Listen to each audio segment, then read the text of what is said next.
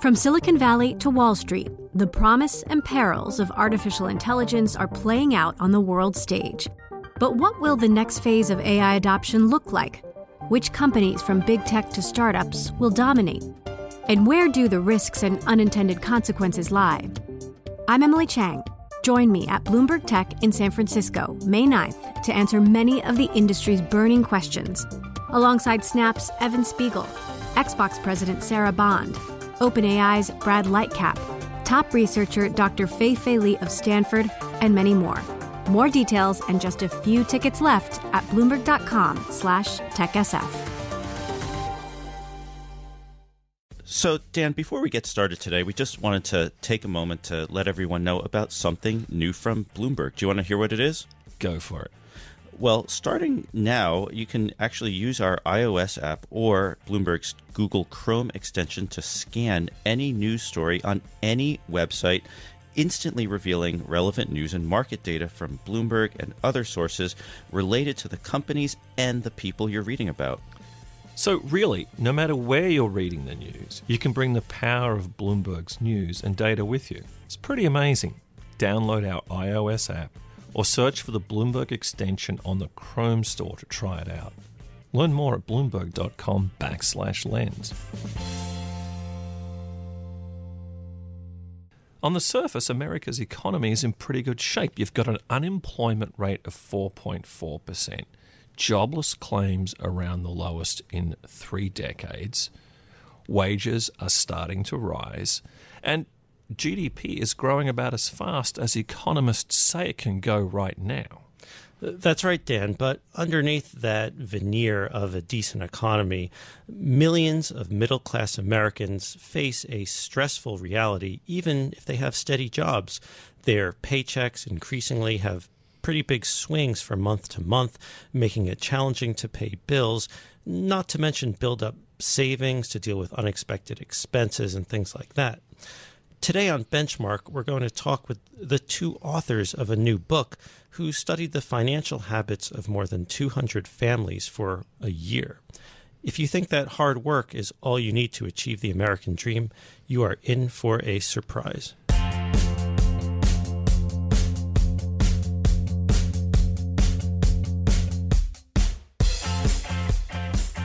I'm Scott Landman, an economics editor with Bloomberg in Washington. And I'm Daniel Moss, executive editor for global economics with Bloomberg in New York. So, Dan, I think we've both worked at Bloomberg for a pretty long time, 18 years for me, and how many is it for you now? 23. Wow. Well, I suspect we're both grateful for many of the things that Bloomberg provides, but after reading this book, I realized that I take something for granted that lots of people just don't have, and that's a steady paycheck, which really isn't what people who have hourly jobs get, or if they work on commissions or get paid by the gig, so on and so forth. But hang on, I thought the gig economy was the trendy, buzzy thing to do these days. It might be trendy and buzzy, but it doesn't necessarily help people get a steady income. It just kind of maybe works for other kinds of work. Is that another way of putting it? Well, I mean, the idea that there's a section of the American workforce that's not having such a great time, is that a particularly new thing? Or is it that post the global financial crisis, all of a sudden it's getting a level of attention it didn't get before? Well, it could be both of those things, or it could really be that the situation is changing. But these kinds of issues are at the heart of the new book by our guests. It's called The Financial Diaries: How American Families Cope in a World of Uncertainty. Jonathan Morduck is a professor of public policy and economics at New York University, and Rachel Schneider is senior vice president at the Center for Financial Services Innovation in Chicago, a group that seeks to improve banking for low and middle income Americans, and full disclosure, gets some funding from companies in the industry, including Bank of America and Citigroup. Jonathan and Rachel, thanks for joining us today. Thank you. Why don't you just start out and tell us a little bit of how this project came about and what you set out to accomplish? The project started, we started thinking about it around 2010. in the wake of the Great Recession. And there's a sense that something huge, of course, had happened in the American economy, but it was hard to see how the pieces were all landing, how American families were really doing after the recession. And we didn't really have data to sort it out, and we figured that the only real way to get to know how families were doing was to go out and spend a lot of time getting to know them and figuring out how families were coping after the crisis. And so the project eventually involved getting to know 235 families. We spent a full year trying to track every single dollar that the families earned and spent and borrowed and saved, really their entire financial lives, so we could get a lens on what was really happening to the families after the crisis. Well, what's intriguing about this is you've based your findings on hard data. I mean, you've just described this excruciating process of gathering the information rather than a lot of these sorts of books which tend to be more impressionistic. Would that be a fair comment? Yeah, I think that is fair, right? So the field researchers who gathered the data were visiting families every few weeks and really trying to gather information about every single dollar that the families earned, spent, borrowed, and saved. And so while the heart of our book is really the family stories, the heart of our findings is a lot of data. And it's worth pointing out the data we gathered and the way we thought about it really changed in some ways over time, or at least for some of us. I mean, this was a complicated research project where of course, Jonathan and I and a team of researchers were working together, but also, as you mentioned, there were other funding partners, in this case, the Citi Foundation and the Ford Foundation, and then ultimately the Omidyar Network.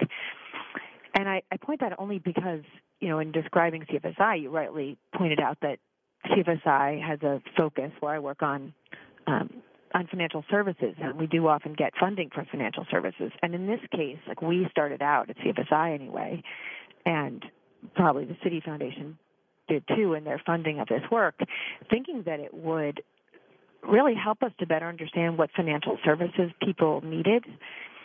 The reality is that, and I think Jonathan saw this from the get-go, that what we were doing, in fact, gave us a broader lens, that it was less about financial services and more about the economic ups and downs, the economic lives of people in a broader way. And so we really needed the detailed data we gathered over the course of the year to do that piece and to understand what people were experiencing really in a holistic sense in their financial lives. Tell us a little bit more about these regular financial or economic ups and downs that people are experiencing. You write a lot in the book about how people's income would vary a lot from month to month. 1 month it would be 25% above the average, and then next month it could be below that by the same amount. And I found really fascinating one of the stories you tell in the book about the family where the father actually quits his job fixing trucks on commission for one that's lower paying but steady, providing a steady paycheck. How common is that? What kinds of forces are at work here? And, to go back to our broader question, is this a new phenomenon, or is this just something that we're discovering more that's always been there? Yeah, our sense is that what's been in play is a process that started around the 1980s with a shift in jobs. And so Jeremy, who was a truck driver, a truck mechanic in Ohio, used to be in a situation, in a context where there were a lot of factory jobs. When he was growing up, maybe a quarter of U.S. jobs were in manufacturing. But, of course, union jobs and manufacturing jobs have, been sliced over time. Today about 10% of jobs are in manufacturing.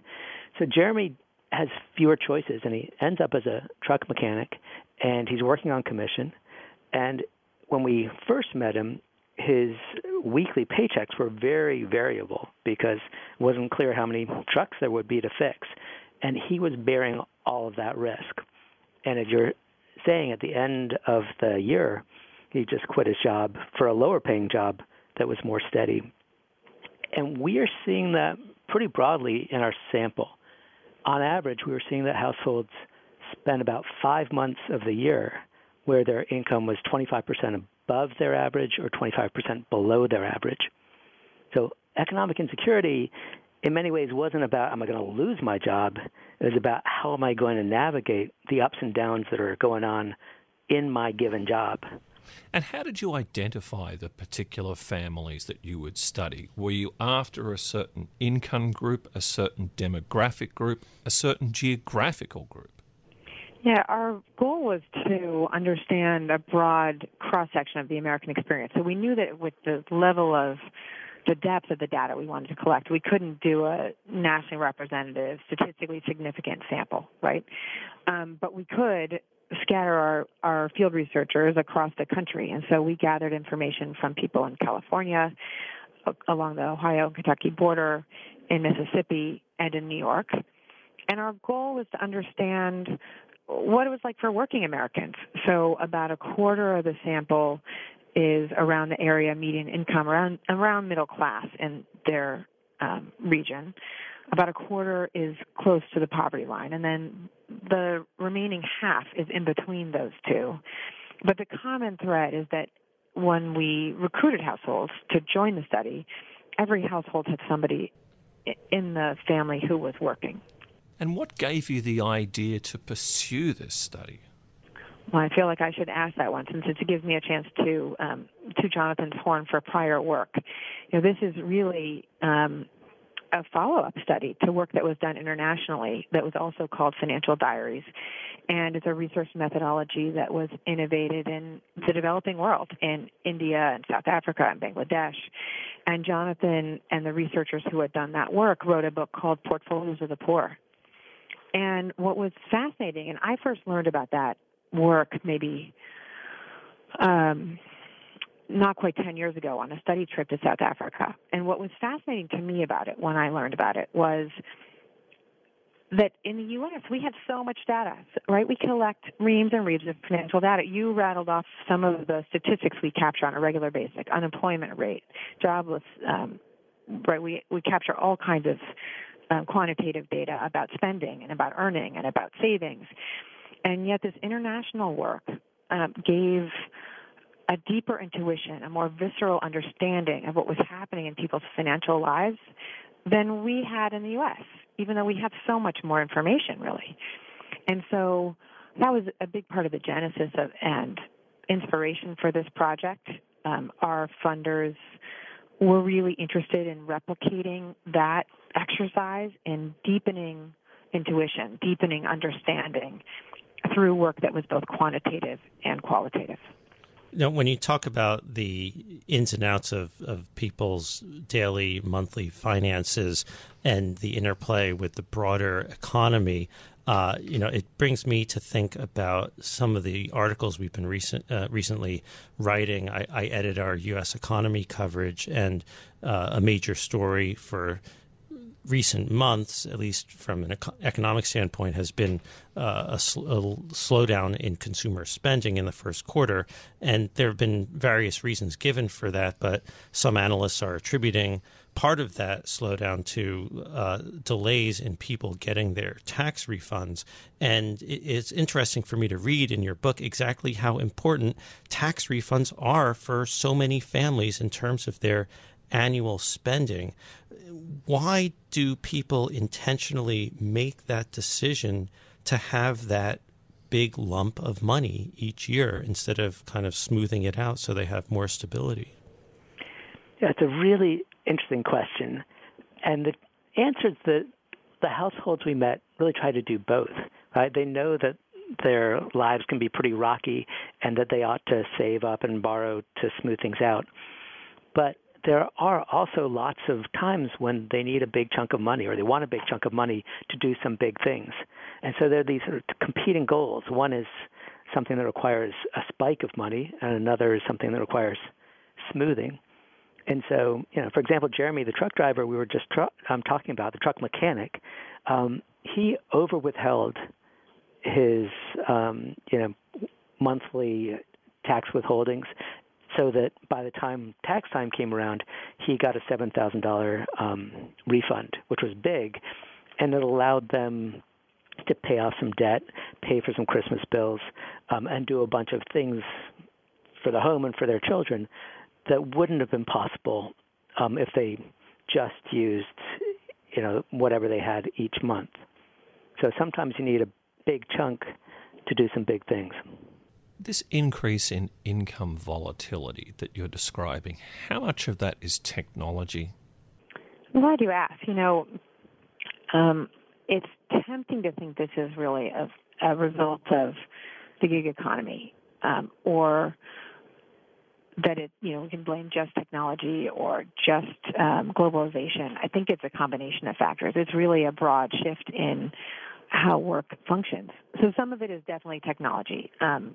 For a lot of people who work hourly, and more than half of American workers work hourly, technology makes it far easier to size your workforce to demand for your products and services. So a retailer or a restaurant knows what demand is going to be on a Wednesday at 2 and can have exactly the right number of workers on site. But some of that would happen even without technology. Restaurants have always noticed low demand and sent waiters home. So it's not only technology, it's really a broader phenomenon, I think. Let me talk about some of the policy prescriptions here. I was struck a little bit how you were talking at the beginning, Rachel, about the funding behind the project and, how in general your group looks for ways to improve financial services for, kinds of lower income, middle income people. And yet, the people in your book struck me as being reasonably savvy about the financial services and banking services that are offered and kind of on top of things. How can financial services be improved for the kinds of people that were the research subjects in your book, or do you think they're kind of at their, at a sort of optimal stage and it's really, the broader government policy prescriptions that would need to be modified somewhat to help deal with some of these situations? Yeah, I have a yes and response to that. I'm really glad that the people we wrote about seemed to you like they were financially savvy. That to me says we accurately represented them because they were, right? People are, especially when they have less money, really smart and thoughtful often about how to make that money stretch. But I think often the strategies they were using to make that money stretch show us gaps in how financial services are or are not serving them. So, for example, we tell a story in the book about a woman we call Janice who has a savings account and a checking account. But she cut up her checkbook from her checking account, right? She cut up her ATM card from her savings account. She intentionally has those two accounts in different institutions, and the savings account is an hour's drive away from her home and has hours that she thinks, are not so convenient relative to when she works. And she does all that on purpose. And now it would be easy to say, hey, that's a mistake. She's not using those products right. She's paying fees at check cashers and fees to get money orders to pay her bills instead of using her checking feature. So she's doing it wrong. But I think you have to look at it the other way and say, okay, well, what's broken about that product design for her? What's broken about that product design is she actually wants some wall between herself and her spending and her savings. So she actually wants it to be hard to withdraw. She actually wants it to be hard to, she cut up her checkbook in particular because she didn't want to have any temptation to use payday loans, which she'd had trouble with in the past. And to get a payday loan, you've got to turn over a signed check, a post-dated signed check. So she's, you could say she's using the products wrong, or you could say, all right, how do you adjust transactional services that are available to enable her to still pay her bills conveniently, electronically, but not have any risk of using payday, or save but not be able to access her funds when she needs them. So how do you do that?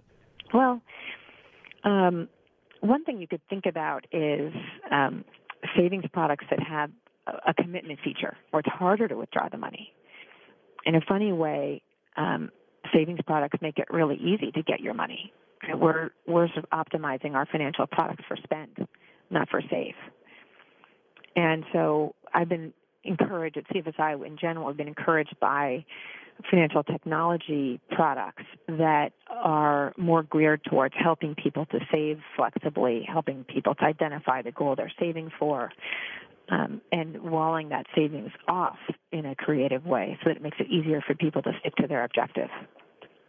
Yeah, there's kind of a fundamental opposition, which is really interesting and difficult, and families are dealing with it in different ways. And that is this tension between needing structured financial products, like a savings account where all the money gets put into an account which you can't access for a long time, like a retirement account or a Christmas club or something like that. But at the same time, in a world of volatility and instability, you need some flexibility. And so getting the balance between flexibility and structure is really hard with the available products. And that's why Janice, opened this account an hour away. That was her way of getting that balance. But it's hard to get that in, the commercial marketplace.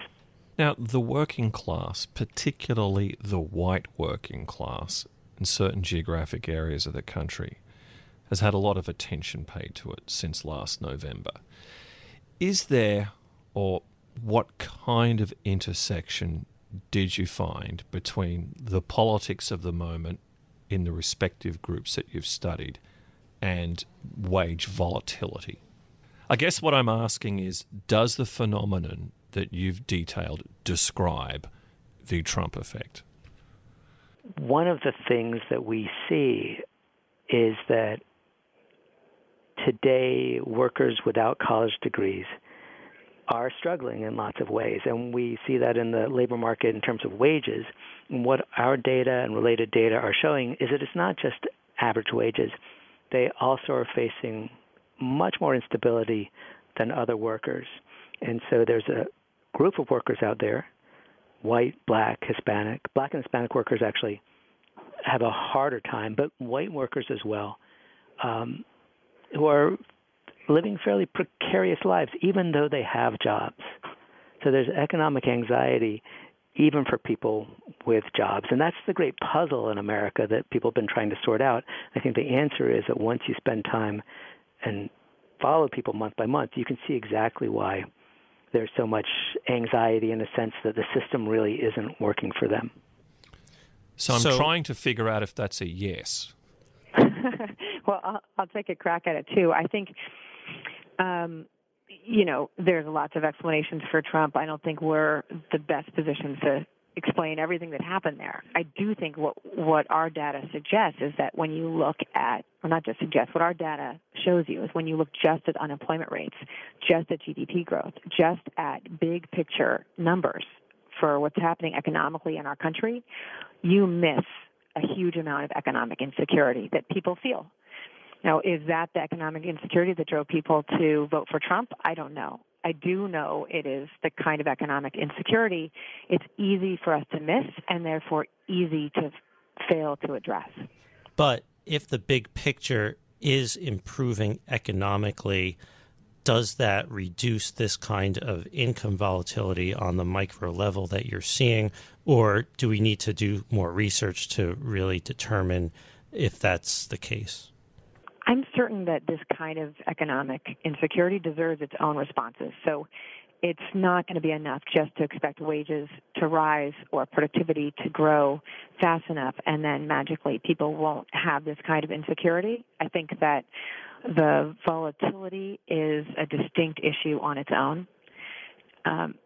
You could argue that if incomes rise to a certain level, then you don't need to worry about volatility. People will just manage it on their own.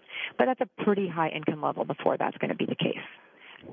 Yeah, I think, what we've seen has been a real shift in bargaining power toward management away from labor. And if that fundamental bargaining balance doesn't change, then I don't see any reason why, this pattern would change. All right. Well, many issues that we continue to explore in our economic coverage on our Benchmark podcast. Jonathan Morduck of NYU and Rachel Schneider from the Center for Financial Services Innovation, thank you so much for coming on the program with us to discuss your book. Thank you. Thanks, you. And we hope you'll keep coming back to describe the data that you collect. I gather this is an ongoing project, or at least you're doing more work based on the results of this. Oh, I have to say, actually, yes, both of us are continuing to think about these issues, but the data gathering from the diaries is concluded for the moment. But I think there's still more learning from even the data we collected. And so, yes, you will see more ideas from each of us over time. We'll look forward to the financial diaries, too, the revenge of income volatility. Yeah, really. Thank Thanks you, so yeah. much. We really appreciate the conversation. Benchmark will be back next week, and until then, you can find us on the Bloomberg Terminal, Bloomberg.com, our Bloomberg app, as well as on Apple Podcasts, Pocket Casts, Stitcher, or wherever you prefer to listen to podcasts. While you're there, take a minute to rate and review the show so more listeners can find us, and let us know what you thought of the show. You can follow me on Twitter at Scott Landman. Dan, you are at Moss_eco. And our guests are at JMORDUCH and at Rachel Schneider. Benchmark is produced by Sarah Patterson, and the head of Bloomberg Podcasts is Alec McCabe. Thanks for listening. See you next time.